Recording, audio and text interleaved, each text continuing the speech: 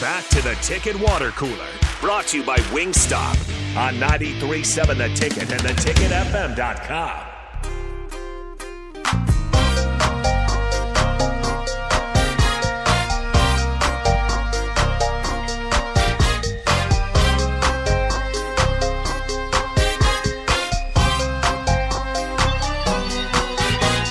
We are just a few minutes away from the Big 12 football schedule release, which I think will be one of the best years in Big 12 football history. So I'm really excited to see it. And now I'm super excited that you told me that those 4 teams are joining.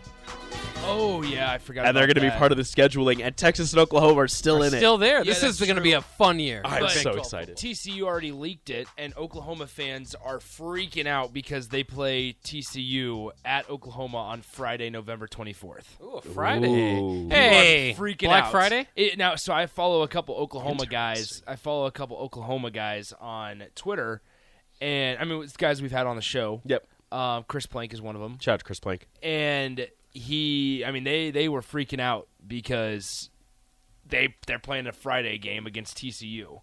Well, they used to play the Friday game. They don't like a Friday game. They don't like that idea. They didn't like the idea of a Friday game. Well, they don't like playing at 11 a.m. every Saturday. They don't like Friday games. What do they want? They're going to move to the SEC and they'll be happy. Yeah. Everything will be happy. Well, they won't. No, they won't. I We'll see. actually think Oklahoma's set up really well for the the SEC.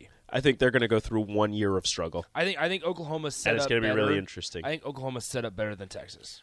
We'll have to see. Brent Venables did Yes. not have a great year to start there. Texas, I'm not. maybe, Which is crazy. I'm not concerned. Now, I know we're not supposed to like Oklahoma and stuff. I'm not concerned about Brent Venables, and I really like Brent Venables at Oklahoma. I really like it.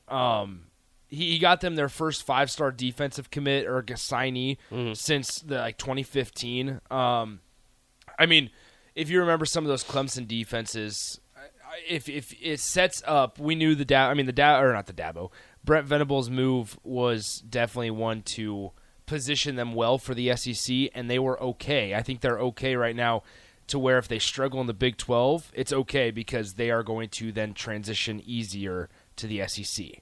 Even if they struggle because doesn't make sense. Because of how they play. So you play... Because if you can't, so what you're telling me is if they struggle in the Big 12, that the way that they're constructed, that they'll be okay in the SEC? The way that their roster will be experienced and constructed and have, playing experience by the time they get into the SEC, when they get all of Brent Venables' recruits in that are now experienced guys in the college football game, when they make this move to the SEC, I personally feel like they'll be situated better. I don't know if they don't. If and they maybe don't, I'm talking about the defense. Yeah, they're not going to be. They're not going to be quarterback U with Jalen Hurts. They're not going to get Spencer Rattler. They're not going to get some 5-star. I think they did I think they actually did. I think they got Jackson Arnold this year, which is like the 10th best player in the country, and one of the top quarterbacks. But I you can call me crazy, and that's totally fine. I'm going to call you crazy. That's okay. I don't know But if you struggle in the Big 12, if you can just say that the experience that you got while playing in the Big 12 will transition well to the SEC and set you up for success. I think that they'll be. I think it could be any conference. I think that they'll be good in the SEC, but I think it's going to take a couple of years just because of. I don't know, just because of the way that Oklahoma is currently constructed, even with Brent Venables.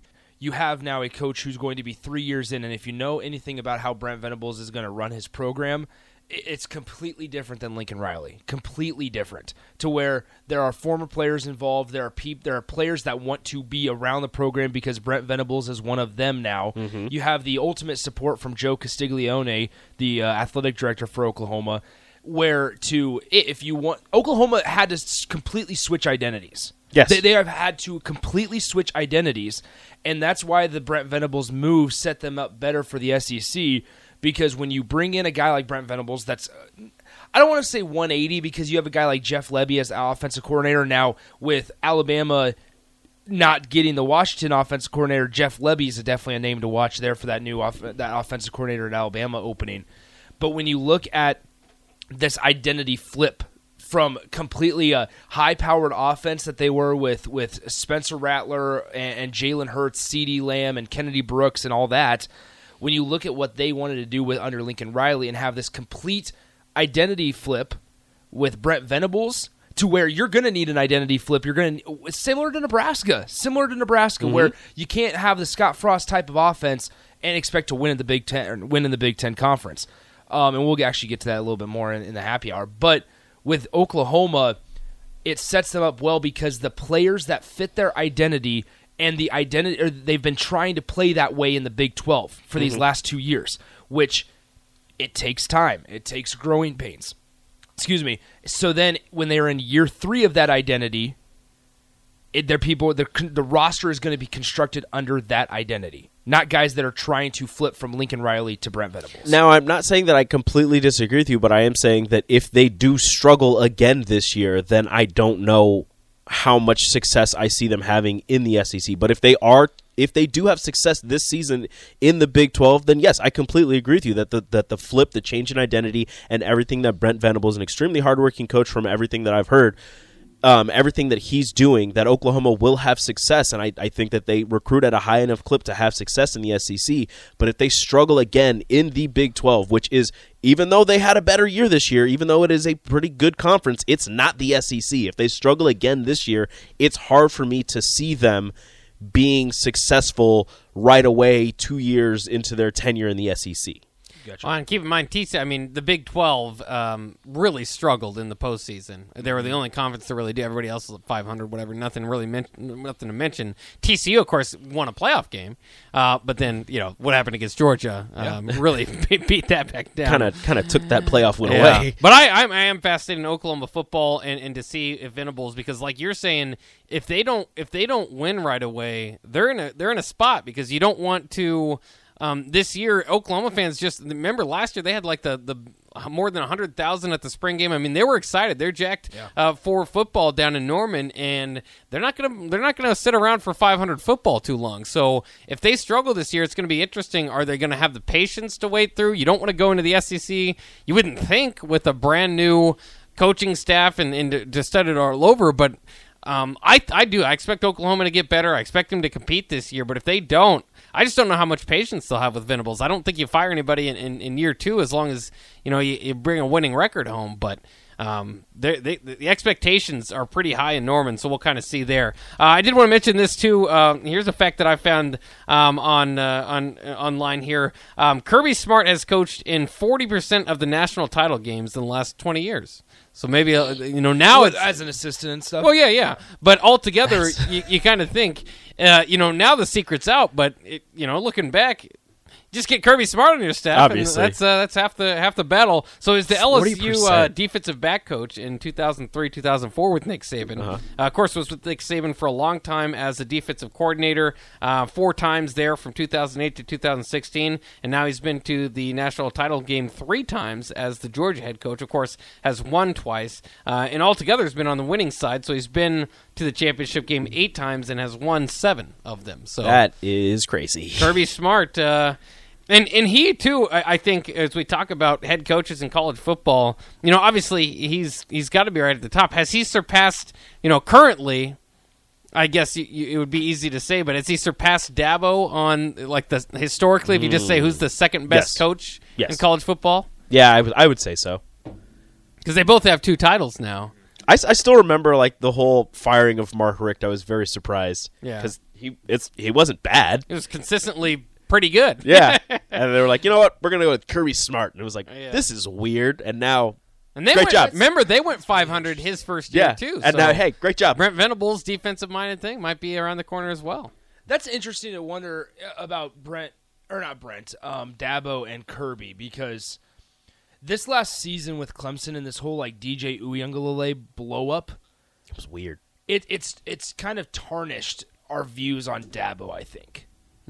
Which you don't want to make that off of just one player, but I think it's sort of changed, because if DJ Uiagalelei would have panned out exactly how we thought he was going to coming out of St. John Bosco, Clemson probably would have been competing for the playoff this year, like more aggressively. Which it's also weird because they we'd look at them as having failed the last couple of years, and they won their conference last season. Yeah. That's like the most disappointing conference champion. He was just tabbed. Like DJ was just tabbed as the next great thing at the quarterback position. Well, think about what he's had to follow. I mean, it's hard two quarterbacks to follow. Think about it. Taj Boyd was a serviceable, if not a notch above, good quality starting quarterback, for Clemson. And that was kind of the start of it all. And then it was Deshaun Watson. Then you had Trevor Lawrence. Then you had now DJ Uiagalelei, but now Cade Klubnik. So it's like it's just this long list that unfortunately maybe they just don't have a Sammy Watkins on the perimeter or a Travis Etienne in the back. Oh yeah, that helps a little bit. Who was it? They had like 3 guys at the time: Watkins, Martavius Bryant, and there was another big name. It was there. Ross, Justin Ross. No, T. Higgins. Justin Ross was with Washington.